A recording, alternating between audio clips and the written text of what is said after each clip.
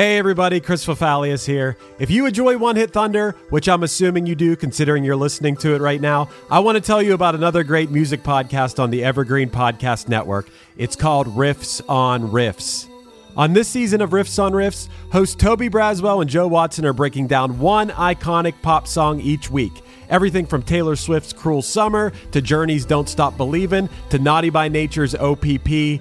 Each week, they crack open the song, trace its history, decode those cryptic lyrics, and unearth the hidden gems in its musical DNA.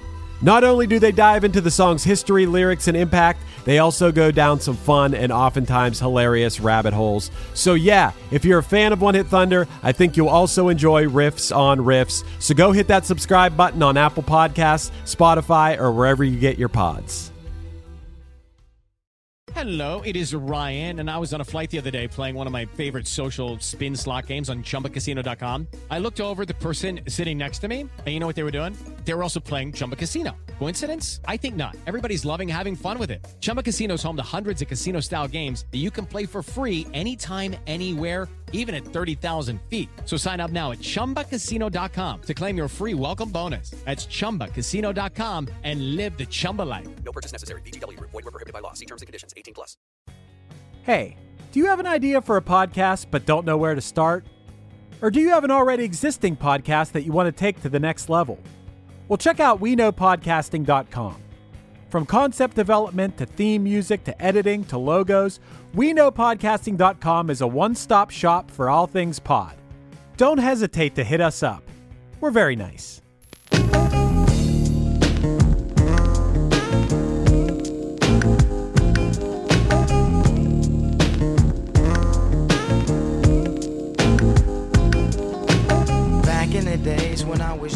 Norman Sand is our guest this week, and if you haven't checked him out on TikTok yet, you're missing out on relatable verses with wordplay that often taps into nostalgia from our own childhoods.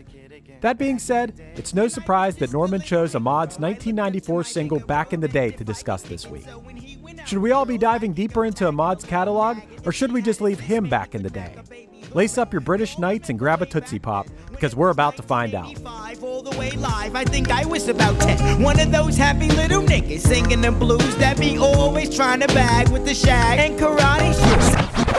One hit is all you need to make the money guaranteed, and you can live off royalties forever. And it makes me wonder, is it just a wonder, or is it one hit thunder?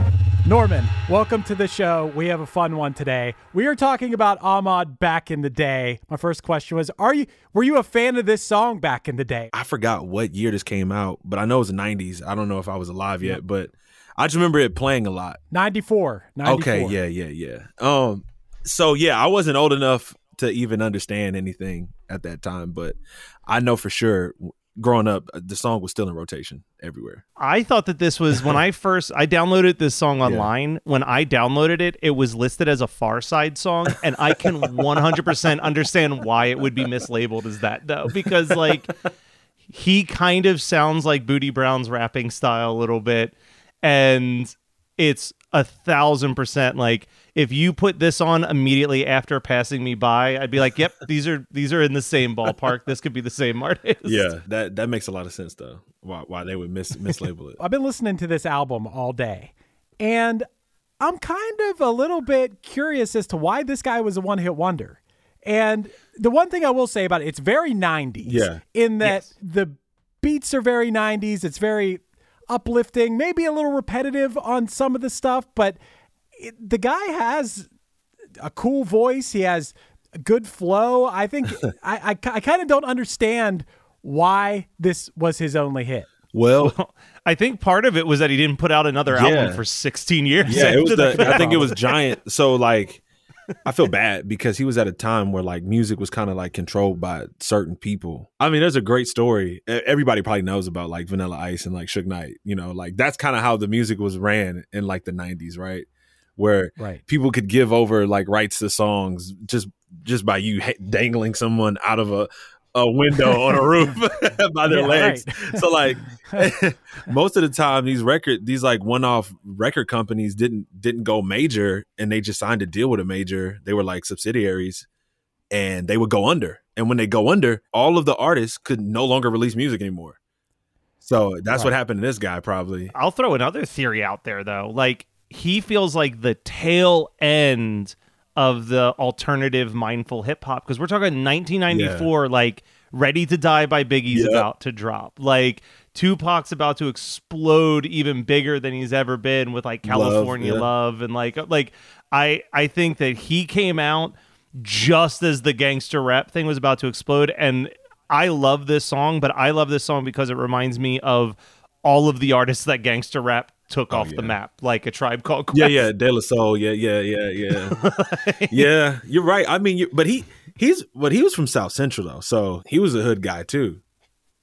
Like, yeah, Fair. I mean, even though he did go to, I think I want to say this guy was one on the creative side, because I've heard I think he has like the Fourth Avenue Jones like band. Yes, he's part of Fourth Avenue Jones. And I think they're like alternative a little bit. They're alternative. They're also, I think they might be a Christian group, That's which kind of that's dope. I didn't know that. because they won a Dove Award. What? And they put out their last record on Goatee Records, which is from the dude from DC Talk, and they recorded a cover of Jesus Freak What? for a DC Talk cover album. Get out So, of like, here. That's crazy. That blew my mind. What?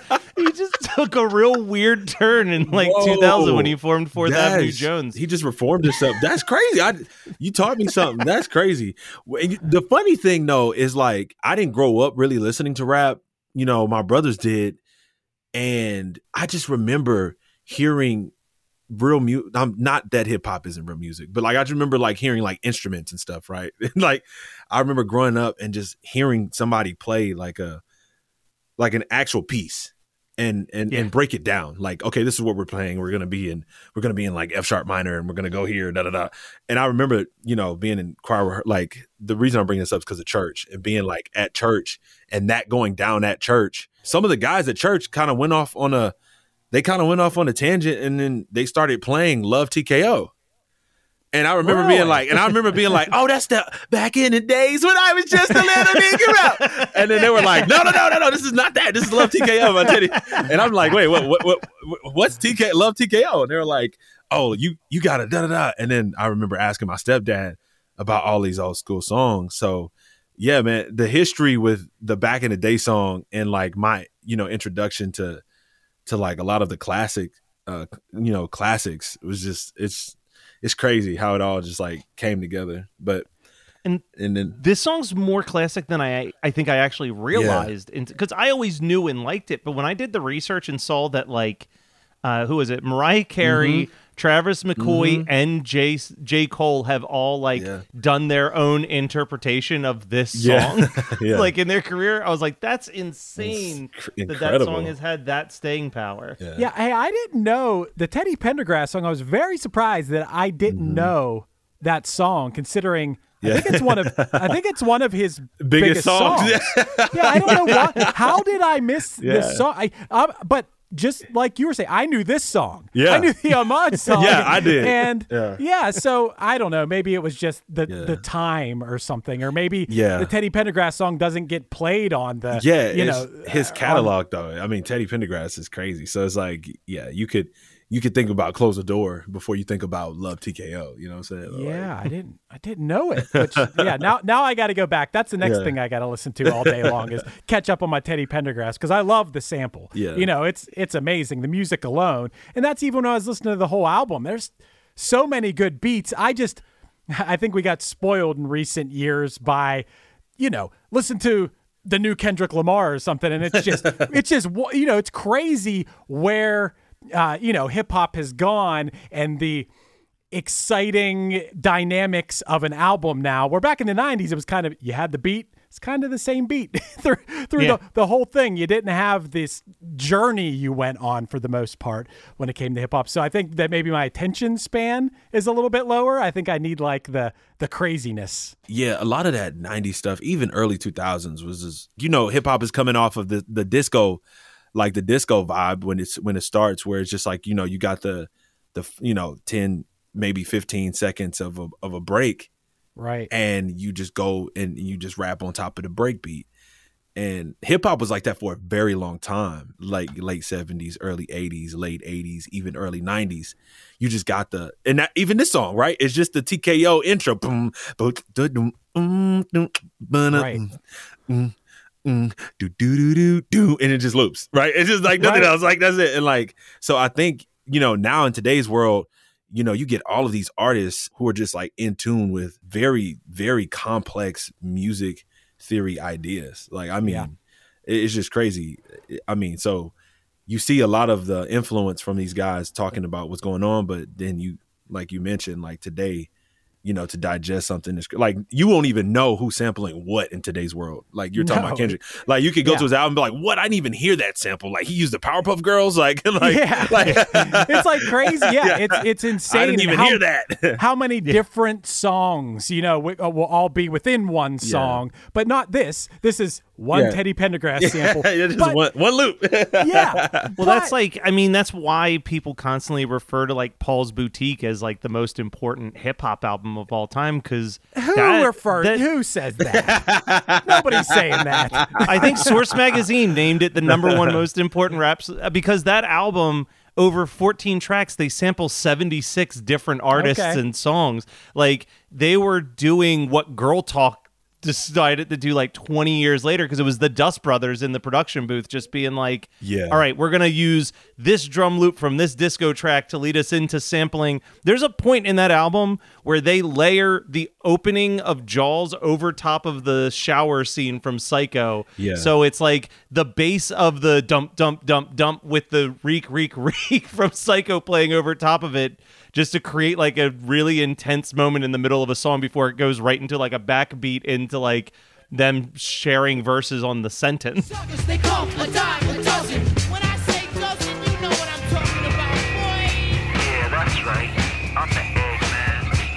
Driving around, king of the town. Always got my windows rolled down.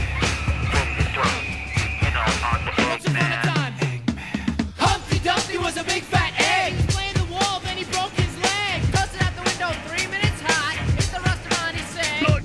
Which came first, the chicken or the egg? I ate the chicken. Rick Rubin was just, and that's why he gets the respect he does in hip hop, because and it's funny, like a lot of kids today, I mean, even kids my age, like talk about Rick Rubin, bro, like they're gonna be like, who? And it's like, wait, you do hip hop, you don't know who Rick Rubin is? Like, what? So I mean, Def Jam has always they pushed, like they were pressing the boundaries, man. Like even with the Walk This Way and the Run DMC thing, and what year was Paul's Boutique? 89, right? 89. Okay.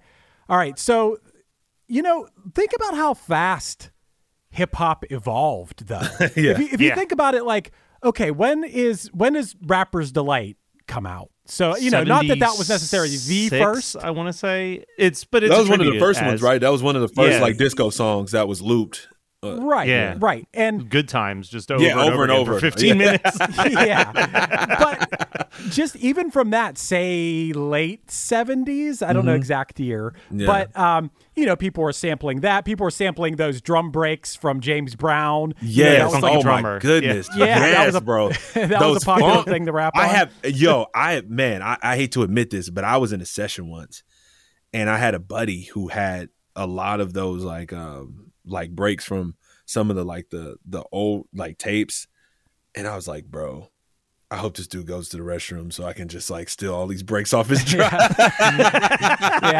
Those I guess James Brown was famous for leaving those drum breaks. So you had all the disco records that everyone was smashing and destroying because disco was dead. And then rappers were taking those like, hey, you're not going to use those? So we're going to rap over those. Because you're not going to use these records with some of those. you're not going to use these records with some of the most musically talented performers of all time. Gosh. We'll take it. Yeah, right. That's exactly what happened. And then, but what I guess my main point here is, Matt, I didn't mean to make fun of you about the Paul's Boutique thing. I just don't think of it that way necessarily. But how fast? Now picture, let's say, just for argument's sake, 1977 or something is like when rap starts to, I don't know, become a little bit mainstream. Sugar Hill Gang. I don't know who else at that time, but and maybe a few years later, Run DMC.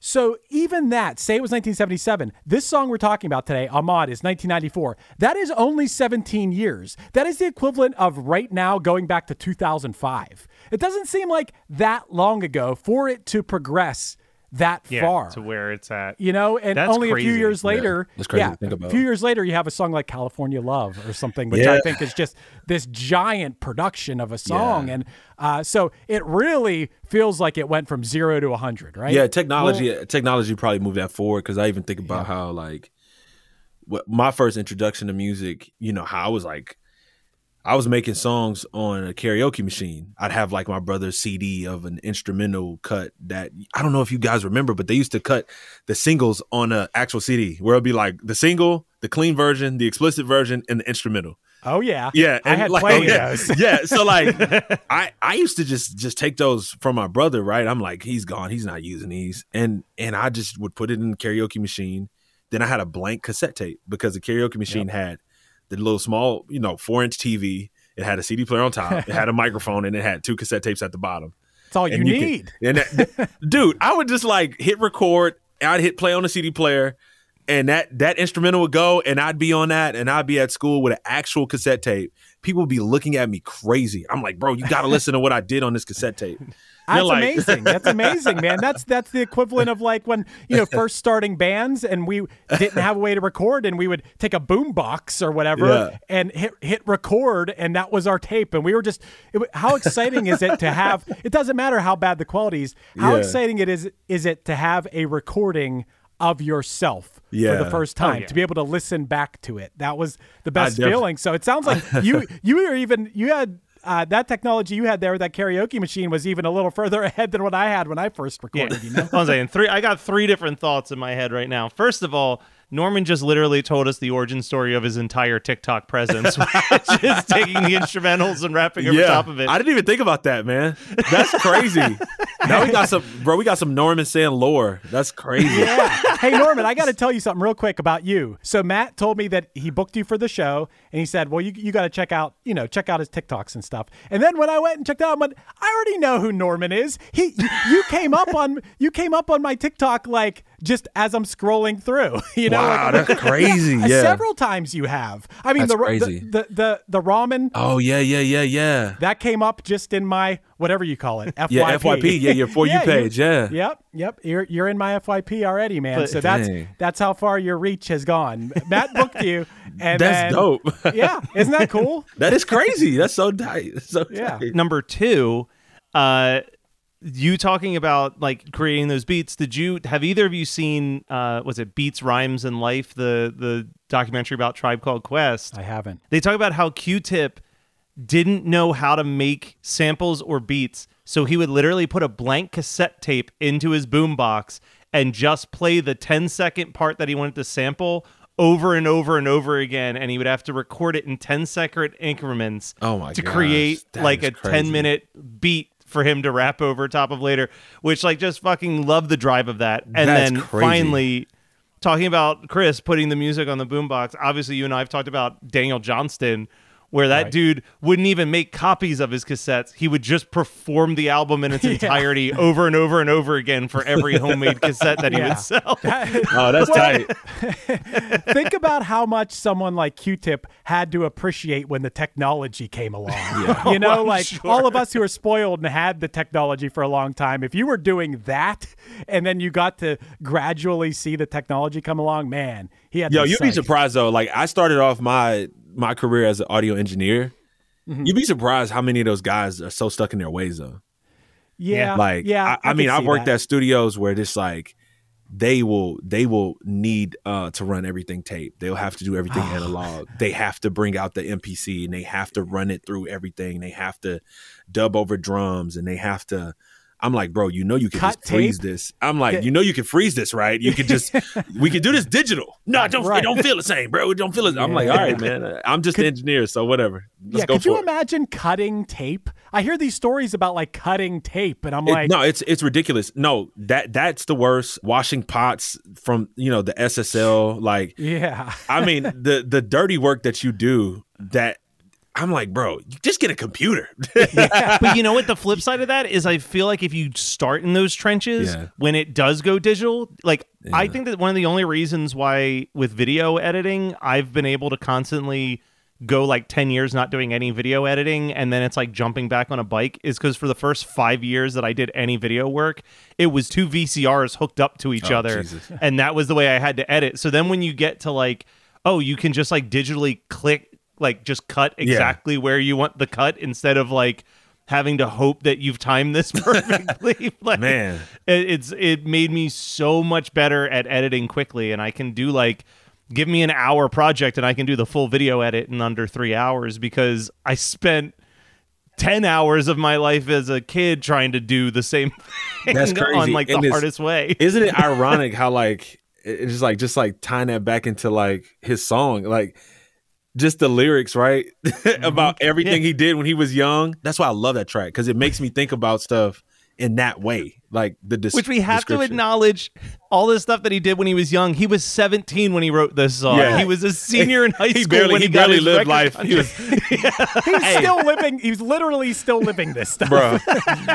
But that's what, you know what's funny. So I have family from California, and it's just something about like West Coast and East Coast people from the East Coast. They grow up so fast. In the South, it's so weird, because in the South you're basically a child until like you just milk it. Like everybody in the South just milks it. Like we stay at home forever. We don't move out. Like we're just like, our moms are sweet, Southern hospitality, all that, bro. Like on the East and the West, bro, like I've heard some horror stories. Like I have friends in middle school who's like, yep, my mom making me get a job. I'm like, whoa, like what you mean a job, bro? You mean cleaning your room? And it's getting rough out here in these streets. I'm just like, which also, because he was a teenager in 2013, Complex Magazine named this song one of the 19 best songs by teenage rappers over the last 19 years. Dang. And a couple noteworthy songs that were also on that list was The Block is Hot by Lil Wayne, Little Mama's Lip Gloss, Mac Miller's Donald Trump, and something that we've talked about previously on this show, Jaquan's Tipsy, all made Complex's list. I love Jaquan Tipsy. That's the one. Hey, that guy's career is unfortunate too, man. We did a deep dive on Jaquan. Yeah, man. But I feel like you guys are right though. Like I feel like if Ahmad would have put out more songs, it'd have been a no-brainer. Yeah. You know, first of all, touching on. Yeah, he has this great sample, and then he's touching on nostalgia, and people are going to eat that up every time. I wanted to talk to you guys about, when you look at the verses of this song, was there anything that he's rapping about in this song that you did or that you can relate to? Hide and go get it. What is the, okay, what's so, okay, let me explain this to you. So in the hood, right? So like... This is funny. So when you grow up in the hood, right, there are just regular games that just are regular games, like hide and seek, right? Sure. You know, ding dong ditch or whatever you call Definitely it. Did that. But there are remixes. There are hood remixes to everything, right? Just like there are hood remixes to food. There's like a hood remix to a song, right? There's always like a hood remix to like 1,000 Miles, or like, you know, there's always something in hood remix, right? So like, bro, there's a hood remix to hide and go seek, and it's instead of like, you know, counting and then going to find each other and being like, "Ha, I got you." It's like the dudes would count, the girls would go hide, and whatever dude finds the girl, you can do whatever. It's kind of, whoa, yeah. No, it's kind of bad. Yeah, it was. But I mean, in my hood, it was more so like just kissing, like, you know, just kiss the girl, right. And we would use that to kiss like the most popular girls if you were like a nerd like me. It's like a version of Spin the Bottle. It's exactly. It's more athletic. Spin the Bottle.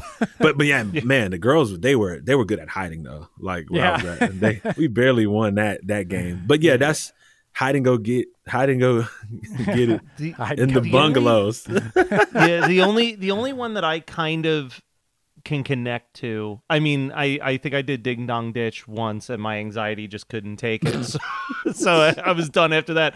But there's the one line, and I actually love the rhyme scheme of this part too. But he says, saying, "Yo mama's black, his mama this, his mama that. Then you get mad, you want to scrap, and stay mad about 10 minutes. Then it's back on the bikes." Yeah, and I definitely relate to the like. those 10-minute hate your friends moments, and then like immediately you're just like, all right, let's go swimming. Like you just like move on with life. That's man. You're right though. That rhyme scheme was crazy. He's using that scat flow. That that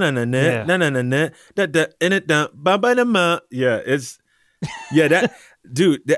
And it bounces underrated. back to Hood Rat like 5 verses early. Dude, the fact that a 17-year-old actually crafted what I think has a really kind of complex rap scheme is really cool. Yeah, it's really good. I mean, some of the references to Gazelles, obviously, those were like the low-top Adidases. I think I had a pair of Gazelles that he references. But then he talks about sporting BKs. Do you guys know what BKs are? No, man. No. British I thought it was British Burger King. British Knights, which were British they were Knights. usually, Those usually shoes, like high top, and they were usually all white shoes. Yes. British There was Knights, like when I was, it seems like maybe he's about 6 or 7 years older than me based on the lyrics of the song. But British, there was the popular shoe brands. It was Nike, Reebok. British Knights were one of them for a while. Yeah, British Knights. And then I don't know whatever happened to British Knights, but that's BKs. The only reason I know about British Knights after you said British Knights is because of Martin. Oh, did he wear them? Bro, Martin had the most ridiculous shoe collection in the world. Like, a lot of people don't remember that element of that show. Like, his shoe collection was ridiculous. You can even probably like look it up now since Google. I'm sure there's like a tribute YouTube YouTube channel to his shoes and at this point. And I found out about it because I used to follow this channel called Preachers and Sneakers, where they like these shoe heads. They like look at different pastors who like have like $1,000 shoes. Yeah. And like, so like, but those guys are like shoe heads too. And like, I found a channel through their channel that like highlights other, like crazy shoe collectors. And I was just like, whoa, I didn't even realize, like, when I used to watch Martin, he was always like rocking those. And I remember hearing about that growing up. Like, my brothers would be like, yeah. I think shoe collecting is actually cool. If I had money to spend on something and collect and keep them awesome, like, I do think that, like, it's really cool. Like, I really like Nike Air Maxes as like the only shoes I wear. And if I had more money, I'd be on that Nike app buying them all the time. And I'm sure you could make money on them if you. I'm sure an original pair of those British Knights are probably so much money. Yeah, I bet. Like a vintage 1980. Yeah, like this 1980 shoe, the one that was the white and the green. That this actually looks like the one Martin had on in this one episode. It's like it's $600, bro. Damn. Judy was boring. Hello. Then Judy discovered ChumbaCasino.com. It's my little escape. Now Judy's the life of the party. Oh, baby, mama's bringing home the bacon. Whoa, take it easy, Judy. The Chumba life is for everybody. So go to ChumbaCasino.com and play over 100 casino-style games. Join today and play for free for your chance to redeem some serious prizes. ChumbaCasino.com. No purchase necessary. Void where prohibited by law. 18 plus terms and conditions apply. See website for details. Bowie, Dylan, Marley. You've heard the names and maybe you've heard their songs, but what about the stories behind the records that made titans of music like these so universally loved and important? Join me, Josh Adam Myers, host of The 500, as each week I go through a different album from Rolling Stone magazine's 500 Greatest Albums list from 2012 with an incredible lineup of comedians, actors, and musicians talking about how the music has impacted their lives. New episodes of The 500 come out every Wednesday. Listen now wherever you get your podcasts. Find Yourself, the new single from Punchline, is out now. All lead or I'll follow, I just want to get there. If anyone knows better, then please show us out of here. I'm not saying I know, but I see the next step. If that's all we can get, then it's better than zip. This is no joke, man, this is a fight. Trying to find yourself in the right place, the right time. Listen to Punchline's Find Yourself on Apple Music, Spotify, and everywhere you stream music. Hi listeners, I'm Carolina. And I'm Tessa, and together we are Femme Regard Podcast. Femme. We are a show dedicated to educating and entertaining underdeveloped filmmakers and film enthusiasts alike. We love sharing our experiences as filmmakers, what we've learned and what we've gone through. And we love bringing on professional industry guests. We want our listeners to learn from the best and get an honest account of the biz. So come join the Fem Fam and give us a listen every Friday. Streaming on all the major podcast platforms, including YouTube and our website, femregard.com, and of course, the Geekscape Network. You know, they also talk about, well, I don't remember what the Nike Cortez were. He talks about that in the second verse. Yeah, he talks about Pumas, of course, Yeah, K-Swiss. K-Swiss, oh my gosh. Yeah, those were also like, they almost look like Adidas. Yeah, the Cortez shoes, that's the one that Forrest Gump wore when he was running around. Oh, nice. That's the Cortez. Okay, I want those. That's what makes that. Yeah, that I know that. I love Forrest Gump. That's one of Dude, I don't love get Forrest me Gump. started. So the Cortez is what he wore when he ran America in a Nike Cortez. Oh, sick. And he in the second verse he name drops JJ Fad. Who Oh, wow. we could probably easily do a One Hit Thunder about JJ Fad. There's a line in this song where when I look at the lyrics written out, I'm like, okay. But the way he raps it in the song, he says it, he's saying about girls, and he said, eating pickles with Tootsie Pops. And I'm like, oh. But there's actually a comma, and eating pickles with so I think there's a separation, like they ate pickles and then later ate Tootsie Pops, because the way it is in the song, I'm like, at the same time? That's not. You'd be surprised, bro. I have a song where I'm like, people always give me crap about it. I'm like, ramen noodles and chocolate milk. And like a lot of people always like, they make fun of me for that. I had a song like talking about like growing up. And the opening line was just like, ramen noodles and chocolate milk. Letting the time fly watching Dr. Phil. And people were like, ramen noodles and chocolate milk, bro. That sounds gross. Like, what are you doing? I mean, as long as you're not dumping the chocolate milk into the ramen Nah, noodles. bro. It was like a tall glass of ice cold chocolate milk with some chicken picante, spicy ramen noodles. And everybody would freak out when they would see it. They'd be like, bro, your stomach is going to hurt. And I'm like, no, this is the best combo in the world. Wow. Okay. Maybe it's something like dipping your fries in your Frosty or something, that where it doesn't sound good, but then you do it and you're like, oh, that's all right. The one thing I forgot though, like the line though, looked up to my bigger bro, asked if he can kick it. So when he went out with groupies, I can go tagging along, man. Yeah. That line, man, it just, cause my brothers are they're like in their 40s. So like they were way older than me when I was young. And I just remember being like, dang, I wish I could hang out with them. Like, cause they were just, I'm like, they were just so cool, bro. Like being, graduating high school when I was just like learning how to play the video game, and they're always going out and doing stuff and being like, 6 years old, my middle brother's going to like prom and stuff. And I'm just like, I'm like, dang. some role models. Yeah, that's cool. I was the only child. I didn't get to experience that kind of shit. That's and I was the oldest, so they were all just disappointed by my example. I was the studious good kid, so the only references they got were teachers that had me previously being like, well, your brother would have never done this. Wow. I know. So my siblings all went through a period where they just hated me. Dang. Yeah, the bar was pretty low for me, so I mean, that was a great thing, bro. Like that, I love both of my brothers, but the bar was so low. It was just like, I'm like, yo, if I could just graduate, I'm good. Like, yeah, I was the only person on my family tree until maybe 3 years ago that graduated from college. Yeah, exactly. Out of like the entire, I was like, all right. Like you said, I set a high bar for everybody else. It was great. They're mad at you. Oh yeah, I could do no wrong after that.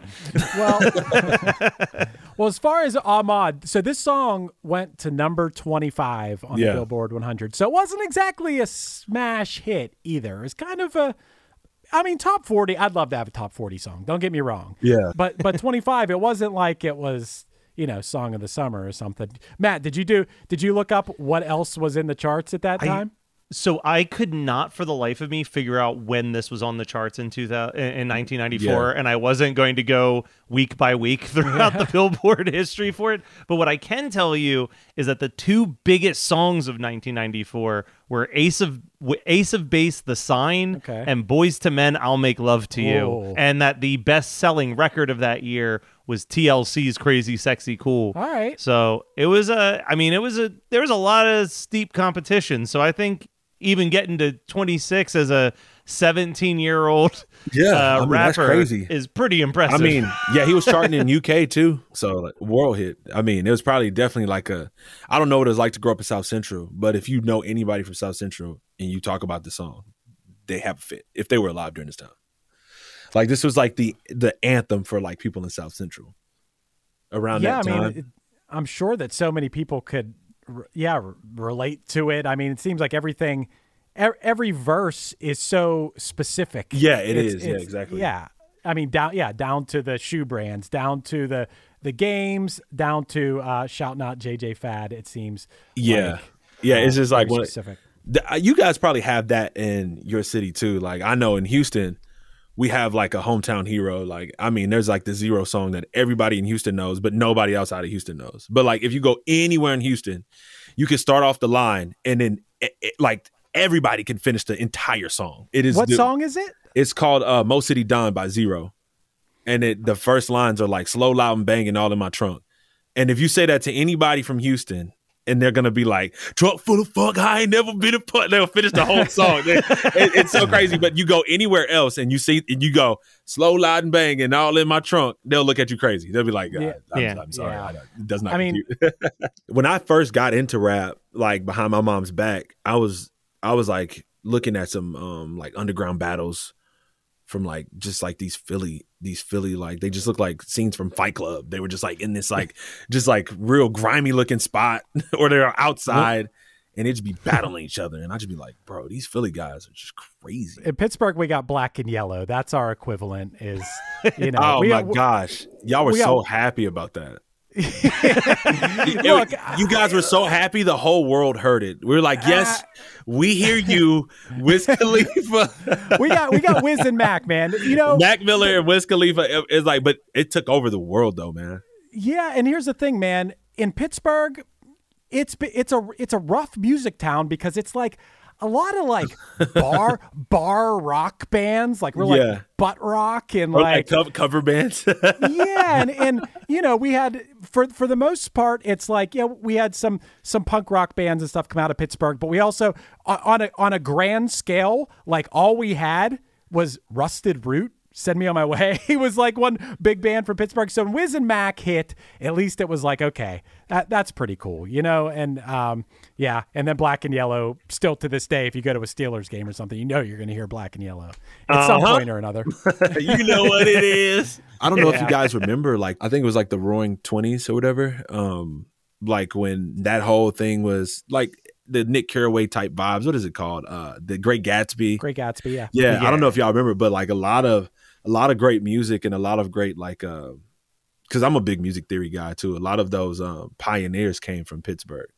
So like in the 1910, 1920, there's like a lot of I want to say this guy's name is like Ray Brown. You got Art Blakey, you got Roy Eldridge, I want to say George Benson. You have all of these great musicians who pioneered stuff. Billy, what's that guy's name? Eckstein, Billy. I want to say, bro, but yeah, it's a lot of pioneers from Pittsburgh. So, I mean, there's history, even though it didn't, you know. It's a very historic place. I mean, this was. I mean, Pittsburgh's still like, you know, to a certain extent a major city, but I mean, when you look at the history of Pittsburgh, this was like crazy. A hub of so many things, you know, and so that's why it's a lot of culture here. It's in the heartbeat, though. It's in the heartbeat of the city. You know what I'm saying? Like that's kind of what it is. It's the same thing with, you know. It's the same thing I feel like with Philly. Like the Philly scene is like the heartbeat of it is just like battle rap, like bar heavy rappers who can just blow your mind. Like, and then I feel like Cali is just like this laid back, you know, it's just like even with Ahmad, like him, just like the way he approached that song, bro. Golly. To be this age and sound this good and already have developed your own sound. Your whole sound, your voice, man. Hey, you know, so jealous. You know as well as anyone, man, that like not only being the technical aspects of rapping but also having a personality to your voice, because you don't want to sound like everybody else. Exactly. I think so many of the huge artists, you could hear one word from them, you know who they are right off the top. You know, I mean, Snoop Dogg, Dre, Tupac, Biggie, already talked about Kendrick, Kanye, everybody. You hear one word from those guys, you know it's them. Yeah. You know, Be something real, distinctive. even at that point. Yeah, there's those guys that have that voice. that's- Everybody. Well, 'cause I'm trying to remember who it was that we were talking about. One of the episodes we talked about that the biggest strike against them was that they didn't really like their I know song who it was good. Matt. I know who it was. Craig Mack. Oh yeah, Craig wow. Mack. Flavor in Your Ear. Yeah, we did. His story's crazy, man. His story's really crazy. We did that episode, and Yeah, because because I was confused on that video when I was a kid, bro. I was like, so is this Busta Rhymes or like? Yeah, exactly. I'm He like, was who is this? Busta Rhymes light with Yeah. his delivery, and he didn't have Diet. anything. He's Diet he was Busta. Diet Busta. I'm sorry. Oh my gosh, this is Busta Zero. Yeah. Oh my gosh. It's cool that Ahmad had. I feel like he has. A That's distinctive important sound. because even with me, man, like every artist grows up and then they just sound like somebody for so long until they don't. Like Kendrick sounded like Lil Wayne forever until he didn't. You know what I'm saying? Like, I don't know if you guys noticed, but like he was like K-Dot at first, and then when he was K-Dot, he was obsessed with Lil Wayne. Like he even had like this album like C4. He like drew on his eyelids, kind of like Lil Wayne did. He was like a huge Lil Wayne fan. Everybody loved Lil Wayne then, like because Lil Wayne was just that guy, just dropping nonsensical bars. And it's just like, you know, I'm so high I can eat a star, and everybody's like, oh my god, this is the best thing ever. And then like Kendrick was on that same wave where he's just like he wanted to do that, like that tone that Lil Wayne had, but it was Kendrick's voice, so it didn't come out perfect. And then it just developed into this thing, and it just became Kendrick. Same thing with like J. Cole. Like J. Cole, he was like always listening to like Eminem and Jay-Z, and he was like trying to merge the two. And he even talks about how he was like, it just didn't come out right. And then I finally found, and then like he got this little Nas, like he wanted to be Nas. So he was like, okay, I can turn on my Jay-Z, my Nas, my Eminem. And then it just happened to, you know, fit his own style, and he just developed his own style. My favorite example of any of that though is like listen to Eminem Infinite. Yeah. And like Infinite. hear I love Eminem that.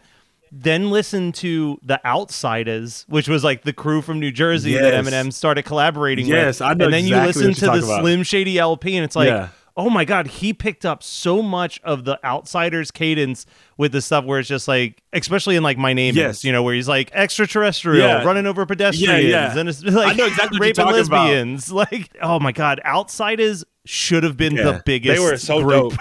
I found them on accident because I went back in the day when there was like LimeWire. I like Yes. did the whole Yeah. Eminem like discography thing, and I got like Rick rolled like 3 times until I actually until I got a like actual discography, and it had some like tapes, like it had some like freestyle stuff, and then there's like some songs that he had, and I guess this was when he was in his Vanilla Ice phase. He had a Vanilla Ice phase where he just wasn't even like super lyrical. He was just kind of like rapping just to rap. Like, hey, yo, my name is Joe, and I come from the, and you already know it's like white, blue, and red and yellow. And then there was some stuff like The Outsiders, and there was like a collab, and then there was the Infinite thing, and there was like all this other like freestyle stuff where he started doing like the whole syllable thing. Like, how do you feel about having another baby brother? Nasty trucker, talking like I like to smoke the chocolate tie, walking by, you could die, giving an awkward eye. Like that was all like, that was like the Outsiders type flow. And I know exactly what you're talking about because I tell people about that and they're like, oh, this is so crazy. Dude, the second someone played me the first, like they're like, here, listen to some of this group real quick. And I listen to them like, yep, this is, and he's said it on, like, it's not even like, it's like, oh, this undercover secret. Like he references them in a bunch of his early albums. I think they had a falling out because of Marshall Mathers' LP, because 2 of them recorded guest vocals for, I want to say either Amityville or Remember Me.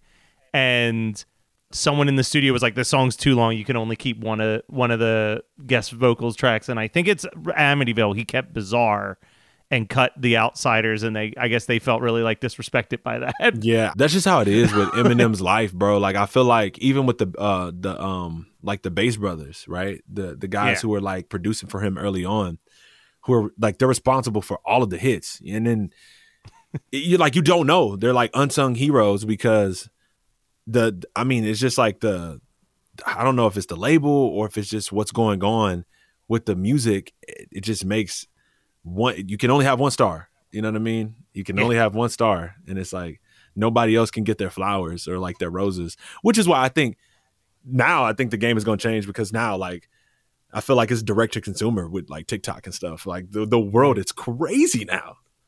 Yep. Like you could be an artist and not need a label. Well, let's talk about that real quick, actually, because you've been doing all right doing that yourself right now. Yeah, you're showing up on both of our For You pages. Yeah, that's crazy. And it's like both, guys are hip hop heads, music lovers. You're also like just random, like just from different parts of the world. So it's just like different, upbringings. And so I think it's dope. And that's, I don't know. I just feel like the game is going to change now, because now it's who's going to be in control. Yeah, the people I think I would hope that you're right about that. It's just who's in charge of those algorithms. They're obviously working well for you right now, and that's great. Yeah. But at some point, if someone gets a hold of those and messes with them to favor people with money or something, that's how it always works. Yeah, that's the worrisome part. That's kind of the way things were. Is you needed to get signed to a label, and then that label would put money behind you, and that's the only way you were going to make it. Well, now, like you said, artists can make it as long as the integrity is kept of the places that that it's based on who is actually good, who people are actually watching, and it's not warped by money. That's our generation. Our generations are like, but I feel like the Gen Z, Gen X, or whatever they are all about P2P. Like they share everything. I mean, these kids share everything. They share everything. Like now it's to the point to where I saw a commercial the other day where I think it was like Jaden Smith. He's like, you don't want to go buy new jackets. How about you get a jacket that lasts forever, that was worn by somebody 13 years ago? It's like they're going to start sharing clothes now. It's just like let's recycle clothes. So, I get it. Jaden's making a commercial for like Goodwill. No, it was actually a Levi's commercial, but I didn't know what was going on. And I guess Levi, they're gonna start like repurposing like old throwaway clothes or whatever, and to make and they're gonna start selling less. It's just, but it's half crazy. the time when I walk into Target, I think it's the 90s just based on the clothes on the rack and stuff. So true. The Levi's campaign too. I saw this, and I actually, I mean, I like Levi's as a brand, but their point is, hey, our stuff's a little bit more expensive, but it lasts. It lasts forever. Yeah, it lasts forever, as opposed to you're going to go buy something from somewhere else made cheap, and it's going to just buy one piece, buy one denim jacket for the rest of your life, and then give it to your little brother. Right. It's like, which I actually kind of like that thinking. I love it, but that's what I'm saying. I'm saying this new generation, they're like, if the algorithm starts to mess with the way that people are receiving music, especially in today's world, they're going to be like, okay, well, I'm going to stop using that platform and I'm going to go to Reddit, or I'm going to go to Twitter, or I'm going to go here. Well, at some point, the industry usually bends to what people use. It's kind of like, I believe this is true. I do think that YouTube plays count towards something. It has to be like it's a certain number. Right. So like, right. There's like 1,000. I mean, I think you have to get like 5,000 plays for one album sale. It may be 10,000. Yes, but they change it a lot though. Right. So like, it just depends on like the. See, that's the thing. It's like the metrics will always change. Well, yeah, because I was gonna say the metrics have to keep changing because like in my brain, with the amount of TikToks that I've seen using Lizzo's About Damn Time, that should have been the number one song for the last like month and a half. Yeah. And I think it's like I'm gonna need to like it's in the top 5, but it's like what other songs are getting as much attention as this My song? Money Don't Jiggle Jiggle It Folds. That should be the number one song in the world, right? But you know what? No, okay. So it's so funny you brought that up. So the guy actually started the controversy about this was I feel like an astronaut in the ocean. Yeah. So, okay, when that song came and it hit TikTok and it did its thing and the streaming numbers went crazy, SoundScan had no choice because it was streamed on Spotify so much. Same thing with 24 Karat Golden. Like a lot of people thought that kid was like an industry plant or something, but it's like, no, he had Charlie D'Amelio use his song and it just went crazy. And that's how his song was number one. And then Sony was like, okay, I guess we'll put, a couple million into this on a music video or whatever. But both of those guys have like the same story. They're like, yeah, it went on TikTok, and then the amount of people that went to TikTok and started streaming it made it, go crazy. Well, this goes back to kind of your point about people sharing things is like somebody, I mean, that Jiggle Jiggle song's a perfect example. Someone repurposed an interview, audio from an interview, and someone put a beat to it and created a song that people liked. I guess if these songs, the other one I think of, which I've used it plenty of times, is the "Here Comes the Boy." You know that one? The one that people always put in cat videos. It's just like a clip of a song, but then I guess you got to take that song and put it on Spotify, a place where people are just going to stream the song and listen to it. Exactly. I mean, is there's nothing in place at all yet, or were you saying, Norman, that there is something? No, I'm saying for TikTok views. No, there is but it just depends. Like in the case of the astronaut in the ocean, they broke off TikTok. Like they went number one and charted for like a very long time just because of TikTok. Wow. And I think that was similar with Palfu. Yeah. Which I mentioned before, that Deathbed song. Like they used the sample, the chorus in so many TikTok videos that people started checking out the actual song on Spotify. Oh, what's that one song that went back to number one after like 30 years or 20 years? The dude with the cranberry juice. He was like on a skateboard or something. The Fleetwood Mac song. Yeah, Fleetwood Mac. Yes, bro. Like one day because I always check billboards, and one day I was on Billboard. I was like, oh my God, this song is back on. Like they made history. Yeah. Like they went back to the chart. Like they charted again. And then like just recently Frank Ocean did with Lost. And it's just like, wow, this is crazy. Really? Wow. The songs can resurge into Billboard. Jeez, Frank Ocean, he puts out an album every 10 years. He's just like, I don't even need to. It'll just get popular again. That's how good he is. That's another Def Jam Rick Rubin thing right there. Yeah. Those guys are innovators. Yeah, for sure. Okay, well, before we got to wrap this up, we got to decide if Ahmad brought the one-hit thunder or if he was a one-hit blunder. One thing I will say is that I can't find any information. There's like no information on what happened to this dude. I can't even find a story of why he disappeared. Besides that, well, I mean, I told you it was Giant. It was the Giant Warner Brother. It was like a subsidiary, and then that record label like failed, and then because that record label failed and his contract was tied up into it, he couldn't put out music. So I mean, I guess he just was and that's when he moved. Yeah, because he never stopped. Like it's like I think the full breakdown of the story was that he had this song in 1994. Record label issue held him up for a couple years. He did that 4th Avenue Jones from 2000 to 2005. 2006, he went back to college and got a degree in African American Studies and Sociology. Yeah. And then finally put out, when he was done college, 4 years later, put out the second Ahmad album. Yeah. So he kept himself busy. I applaud him on that, at least. At least he released more music. I mean, and there was that band, and there's some other stuff. He kind of stayed. He stayed in the game, but I definitely think him wanting to pursue like a superstar type career kind of like took the. And a lot of those a lot of the Cali guys are like that. Like Kendrick is slowly becoming that guy now. Mm-hmm. And it sounded like the 4th Avenue Jones, they put out 2 self-released albums, got signed to Interscope. Yeah. And then Interscope just didn't put out their record, like held them up on a contract thing forever, and then eventually dropped them, and they did more self-released records after that. So both cases, he kind of got fucked over by record labels is what it comes down to. He definitely could have kept going on a very commercial. Right.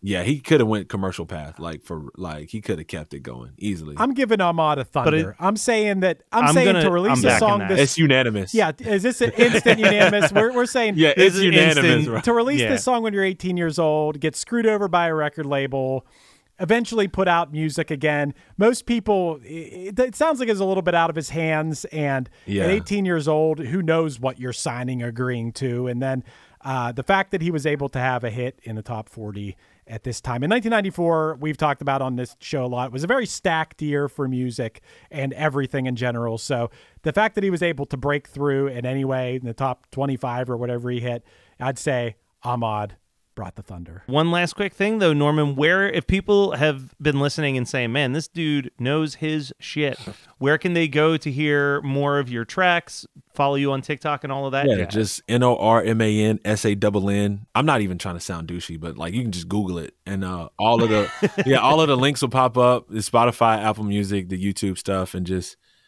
have fun. I mean, I am the genre bender, so if you like rap a little bit, but you favor singing more, I have some of that. If you favor hip hop, I got some boom bap hip hop. If you favor melodic stuff, I got some melodic stuff. Also, we working on some heavy metal and some country. So wow, I got some of that coming out.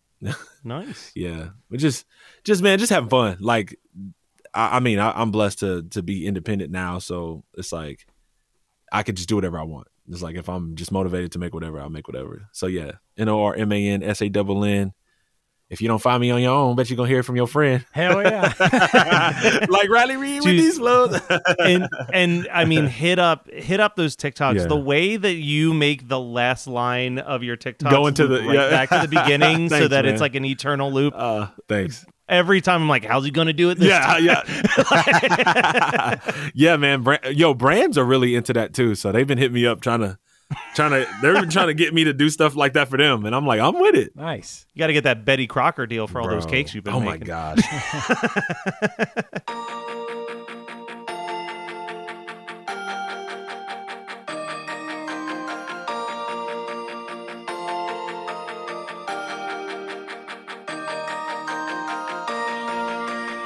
This has been One Hit Thunder. One Hit Thunder is hosted by Chris Fafalios of the bands Punchline Pack and Another Cheetah and produced by Matt Kelly of Geekscape.net.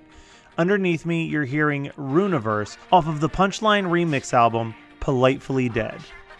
Do you want to start a podcast? Contact Chris and Matt at WeKnowPodcasting.com for how we can make your show sound as professional as possible. Be sure to rate, review, and subscribe to us on your favorite podcasting app, and tune in next week for another episode of One Hit Thunder.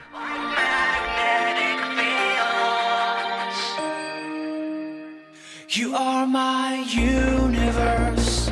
You are my universe. And I'm just a planet. And I can't stand it.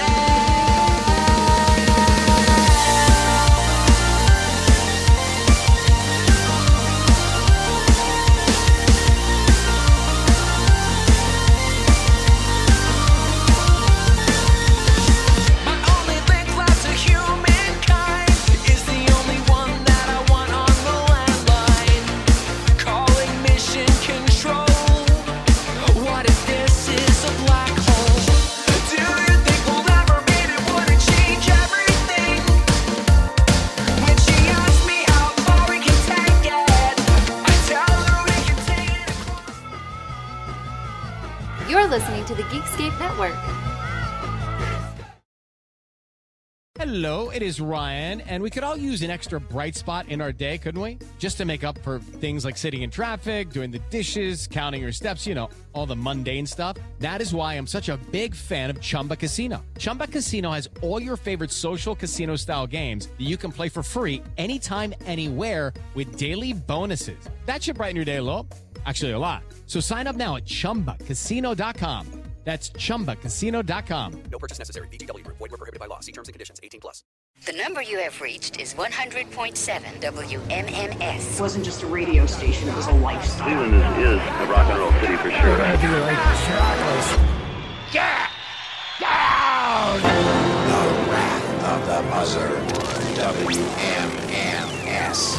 Cleveland. The rise and fall of one of the most iconic radio stations in America. Profiles, The Wrath of the Buzzard, PROH Files. Subscribe now wherever you get podcasts.